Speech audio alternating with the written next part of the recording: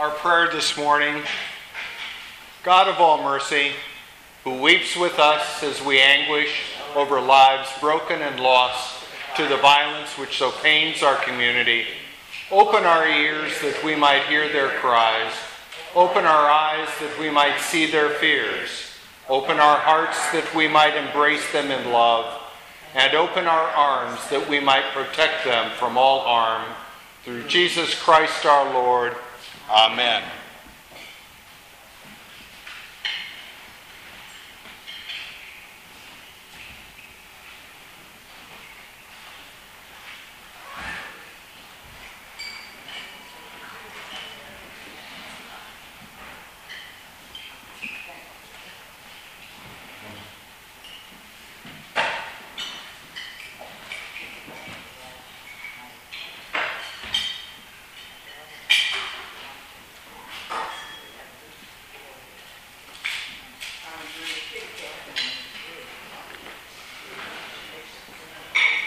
The process that we're going to go through over the course of the next several months really grew out of a conversation begun initially with Bishop Smith in the Diocese of Missouri and extended in the midst of a fellowship at the University of the South at Sewanee. What we recognize together is that there are very few resources that enable adults within communities of faith to engage violence in evidence-based, data-driven way, to talk about it in its many different shapes and forms. Towards that end, we have several objectives for today's conversation. First, that we examine the way in which violence has evolved in different contexts and the way in which violence is expressed in Scripture. Secondly, to explore the historical and theological implications of various concepts of violence as they're related in Scripture. And finally, perhaps most importantly, to develop a perspective on the manner in which the gospel of Jesus shapes our understanding of violence as it's portrayed in Scripture.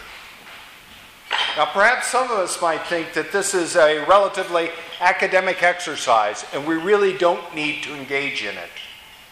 After all, we're people of faith. We're people of the good book. But contrary to what Mike preached in his sermon earlier today, there will be pulpits this morning in the United States where preachers will claim that the massacre of 11 Jews in Pittsburgh was a result of God's justice. The fact that they hadn't converted, that they were God's chosen people but hadn't accepted God in the presence of Jesus Christ. There will be others, perhaps gathered in settings like ours, who will simply write off this tragedy just as they would the threatened bombing of political leaders as just another sign that God is violent and created a violent world. We need to address that. The Roman Catholic biblical scholar Luke Timothy Johnson, who teaches at Emory University in Atlanta, has made the observation that we have to take Scripture for what it says. We can interpret it, we can contextualize it, but we can't change what it says, so we have to deal with it. And that's what we're going to be about this morning, dealing with what Scripture says about violence and also about love and peace, and then trying to weave together some semblance of understanding that might make sense for us as Christians.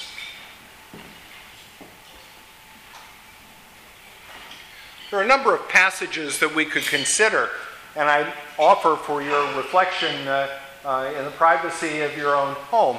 They would include certainly the first and second chapters of Genesis, where God talks about the nature of creation being fundamentally good. So we're led to believe from the very beginning that this is good stuff out there, that God didn't make evil, God didn't create violence. But then we rather quickly move to the 20th chapter of Deuteronomy, where in fact Israel is portrayed as a conqueror of land, and a violent and vicious conqueror at that. In fact, so vicious that there are some scholars who attribute to ancient Israel crimes that today we would call war crimes. Psalm 137 speaks of violent retribution. This is the psalm that talks about hammering enemies' babies against rocks. Hard to find a more violent image. And yet we turn then to the New Testament, where we're greeted with the love and beauty of the Beatitudes. A God of peacemaking, a God of mercy, a God of the poor. This is all Scripture. This is all inspired word. This is all God's Spirit moving among his people. The question for us is, how today do we make sense out of all of this? Rather than trying to read through all the various passages that we have, I've made a copy of the piece from Deuteronomy and would like to share it with you, just so you get an idea of the nature and the intensity of the language of violence that occurs throughout Scripture. When you draw near to a town to fight against it, offer it terms of peace. If it accepts your terms of peace and surrenders to you, then all the people in it shall serve you at forced labor. If it does not submit to you peacefully, but makes war against you, then you shall besiege it. And when the Lord your God gives it into your hand, you shall put all its males to the sword. You may, however, take as your booty the women, the children, livestock, and everything else in the town, all its spoil. You may enjoy the spoil of your enemies, which the Lord your God has given you. Thus you shall treat all the towns that are very far from you, which are not towns of the nations here. But as for the towns of these people that the Lord your God is giving you as an inheritance, you must not let anything that breathes remain alive. You shall annihilate them. The Hittites and the Amorites, the Canaanites and the Perizzites, the Hivites and the Jebusites, just as the Lord your God has commanded, so that they may not teach you to do all the abhorrent things that they do for their gods, and you thus sin against the Lord your God. If you besiege a town for a long time, making war against it in order to take it, you must not destroy its trees by wielding an axe against them. Although you may take food from them, you must not cut them down. Are trees in the field human beings, that they should come under siege from you? You may destroy only the trees that you know do not produce fruit. You may cut them down for use in building siege works against the town that makes war with you until it falls. Here we have, on the authority of God, God suggesting that there are trees that are more important in creation than human beings. Preserve those trees that produce fruit and harvest it. And if the trees don't produce fruit, and use them to build siege works, to build those weapons of destruction and war that can be used against those towns. Truly a God who minces no words. Even worse, when it uses the word booty as the women and the children and equating them with livestock. Absolutely. Absolutely. This is a rather scorched earth policy, and we'll revisit this again under the concept of the ban. The narrative in Hebrew Scriptures is replete with violence. We have every right to ask, how is it that this community of faith, we people of Christian peace, inherit such a tradition of violence? After all, it's the God of the Hebrew Scriptures who destroys the entire world because he's so angry in the midst of a flood. It's the God of the Hebrew Scriptures who launches down fire and lightning and total destruction in Sodom and Gomorrah for their disbelief and depravity. Drowns Pharaoh's army in the Red Sea. Just doesn't turn them away. Doesn't simply put the water out there to block their progress against the fleeing Israelites. He drowns them. This is the same God who seemingly sits by and watches Cain murder Abel. Watches the rape of Tamar and the conquest of Canaan. Violence is not an accident in the Hebrew Scriptures.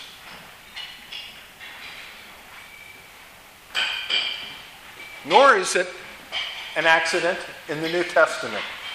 In fact, Matthew's story of Jesus' birth, as well as Luke's, begins relatively early in the narrative with the slaughter of innocents. Herod, being so concerned about this messianic king being born in Bethlehem, that he orders all the males within the kingdom under the age of 2 to be murdered. So we begin this New Testament of Jesus Christ in the midst not just of peace and love and angels singing in the skies, but of slaughter. We learn very early on in the Gospels of the beheading of John the Baptist being served up on a platter.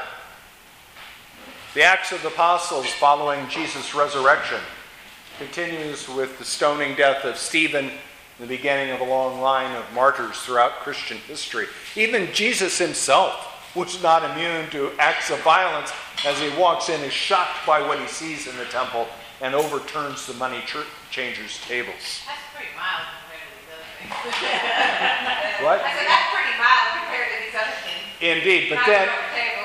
absolutely, but indeed, perhaps the mark of violence in New Testament scripture is the crucifixion itself.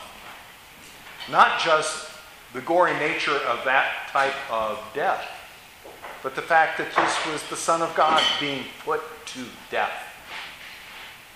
A man who had done nothing to merit this. A man whose death was given instead of that of a common thief and robber, Barabbas. Now, balancing this God of presumed violence, or rather the violence we presume to associate with this God, we're also confronted with a God of mercy in both Testaments, both in the Hebrew Scriptures and the New Testament. Remember, it's God who intervenes and keeps Abraham from sacrificing his son Isaac.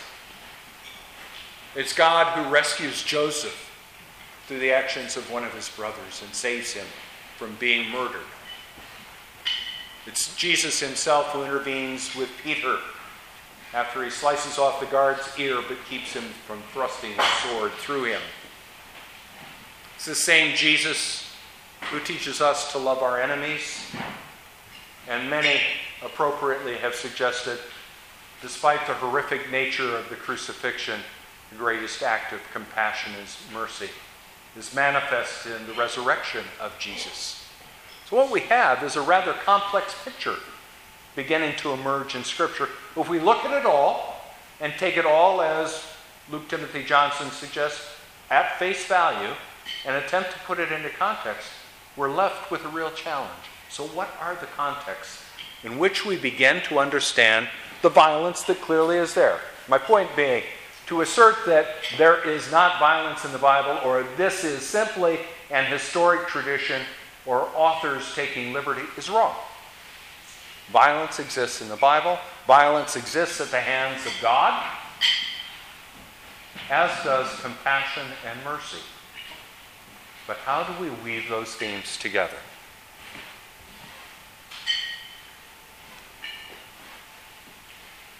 It's not just our founding literature, not just Scripture, that informs us about the nature of violence. It's our traditions that emanate out of Scripture. For example, in the Common Era, post-Jesus' death and resurrection, in Jewish history we have a series of revolts against the Seleucid and the Roman empires. So Jews were actively engaged in violent overthrow of repressive governments. Internal conflicts about religious practices and messianic expectations led to constant conflict, oftentimes physical conflict, in Jewish communities throughout the ancient Near East. Responses throughout the past 2,000 years, as Jews have been oppressed in various countries, in various settings, have caused them at times to appropriately revolt and respond in violence for the preservation of their own lives and for the preservation of faith as they understand it. And we'd be remiss if we didn't also make the observation that the state of Israel, a Jewish state, remains engaged in conflict now 70 years after its formation. So the history of Judaism in the Hebrew Scriptures and throughout its tradition has significant examples of violence associated with the practice of that faith. Okay?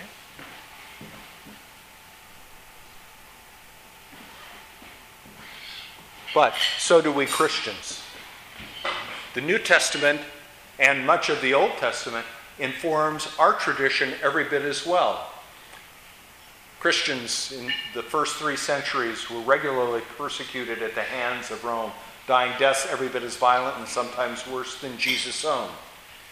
We see in the time of the early church fathers the beginning development of a theological perspective on the nature of combat and war, attributed largely to Saints Augustine and Aquinas, who frame the nature of a war. What does it take for God to be on our side if we're engaged in war? 3 things.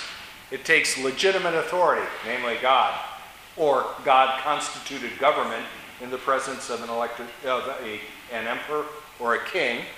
Second, a just cause. So you can't just go to war. It has to be war with a purpose, and the purpose has to be justifiable in the eyes of God. And last, it has to have the right intention.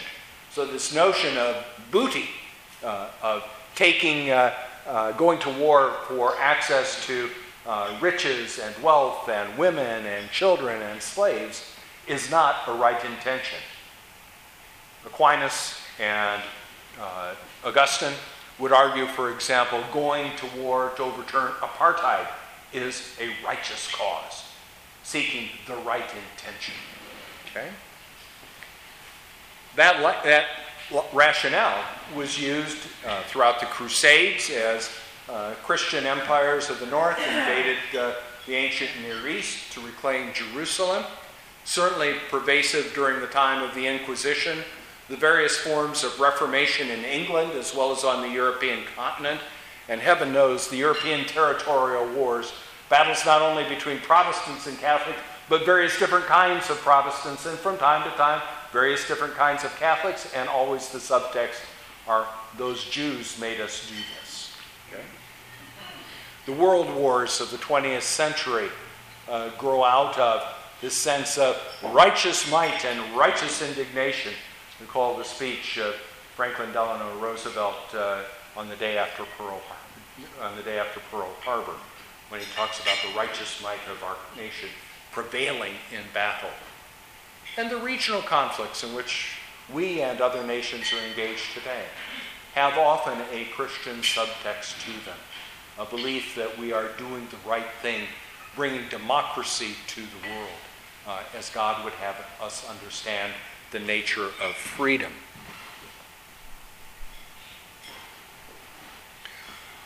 Among the most thoughtful interpretations of this sense of violence, this very confusing portrait that we see in Scripture, it's a book written by Jerome F.D. Creech.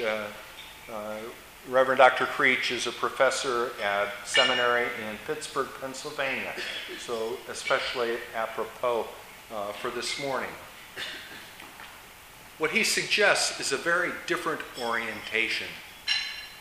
What he tries to do is to provide the context that Scripture doesn't precisely note. First of all, he reminds us of what is God's purpose in creation, which is why I suggested the first thing that we read is from the first chapter of Genesis.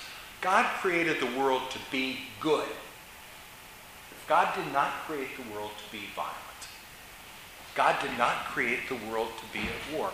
So if we're going to understand those passages of Scripture that speak to it, we have to look at it through the glasses, if you will, the lenses of a God who wanted this world to be perfect in the first place. And second, pairing off of that, is God acts in defense and restoration of the perfect cosmic order. When we're looking at God being violent, when we're looking at a God who seemingly is angry or exhorting his people to display anger and violence, it's not for some perverse notion. It's not to exercise demonic evil. It's God attempting either directly or by agency to restore something that approximates the cosmic order. Remember the story of the flood?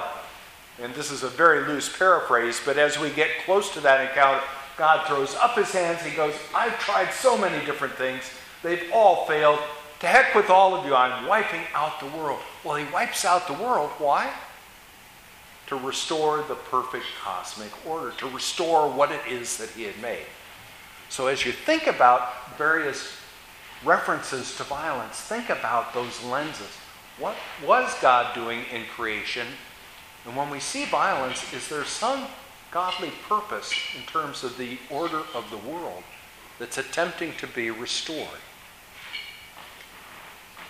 Creech emboldens his argument by noting that the narrative of creation in the Hebrew Scriptures differs from all of the other creation narratives in the ancient Near East. And those other narratives, whether it's Babylon or Syria or Assyria, those narratives involve the god of the country battling other gods. And ultimately, the god of the country, the god they worship, for example, Baal. Baal triumphs, and that is how creation is born. Recall now the Hebrew Scriptures version of creation. God opened his eyes and said, I think we need light and dark.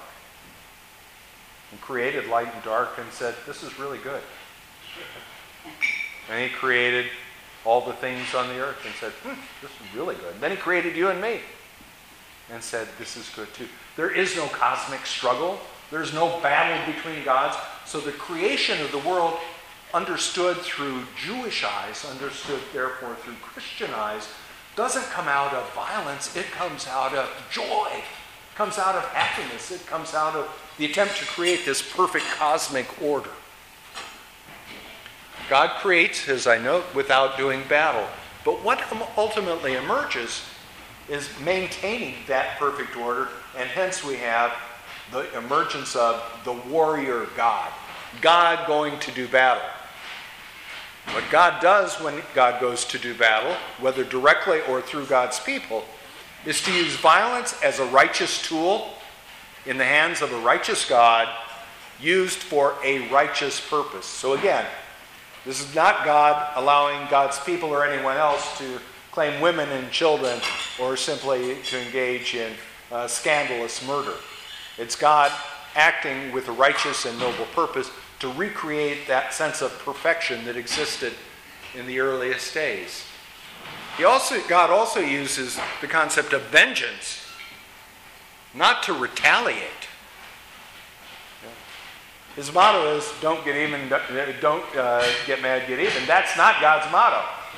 God's motto is to reinstate. If you're fallen away, if you've committed sin, if you've brought defamation on God's people, on God's creation, the intent of God, even God engaged in violence, is not to punish you. It's to reinstate you and your family and your world back into that perfect cosmic order. Now, it may feel like punishment. This is sort of like our dads say, Mark, this is going to hurt me a lot more than it hurts you. It's my dad trying to restore the perfect cosmic order of my family, okay? That's how God is at work in this process, at least as Creech would have us understand it. Nevertheless, we still have to deal with the most horrendous of all the acts of violence in the Hebrew Scriptures, and I would argue, save for the crucifixion, in all of Scripture. Technically, it's known among biblical scholars as the ban. The ban is, for lack of a better description, what we read in Deuteronomy. This scorched earth policy. As you enter into Canaan, nothing living stands. And the only thing that should stand are those things which serve your purposes as my people. Period. No exceptions, no discussion. This seems to be ruthless. This seems to be the Holocaust on steroids. Okay? The purpose of the ban, however, is not, Creech would argue, the barbarous prosecution of a war, but rather the assertion of the primacy of Israel's God. He's restoring the order. Looking out at this area of Canaan and saying, they're worshiping false gods. That's not the creation I ordained.